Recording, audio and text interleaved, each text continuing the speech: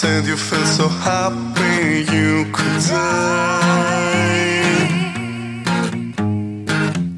Told myself that you were right for me, but felt so lonely in your company. But that was love and it's an ache I still remember.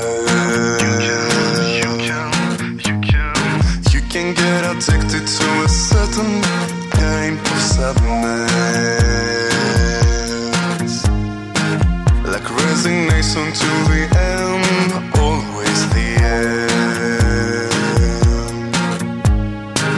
So when we thought that we could not make sense, well, you said that we would still be friends. But I admit that I was glad that it was over. But you didn't have to cut me off, make it like it never happened, or we were nothing. And I don't even need your love, but treat me like a stranger and I feel so wrong.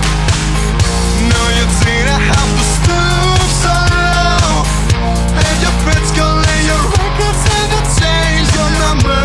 And I guess I don't need that though. Now you're just somebody that I used to know. Somebody, somebody, somebody.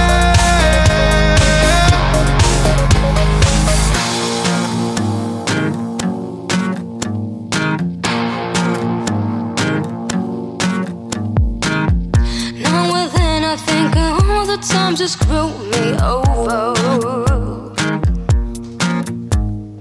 But me believing it was always something that I've done.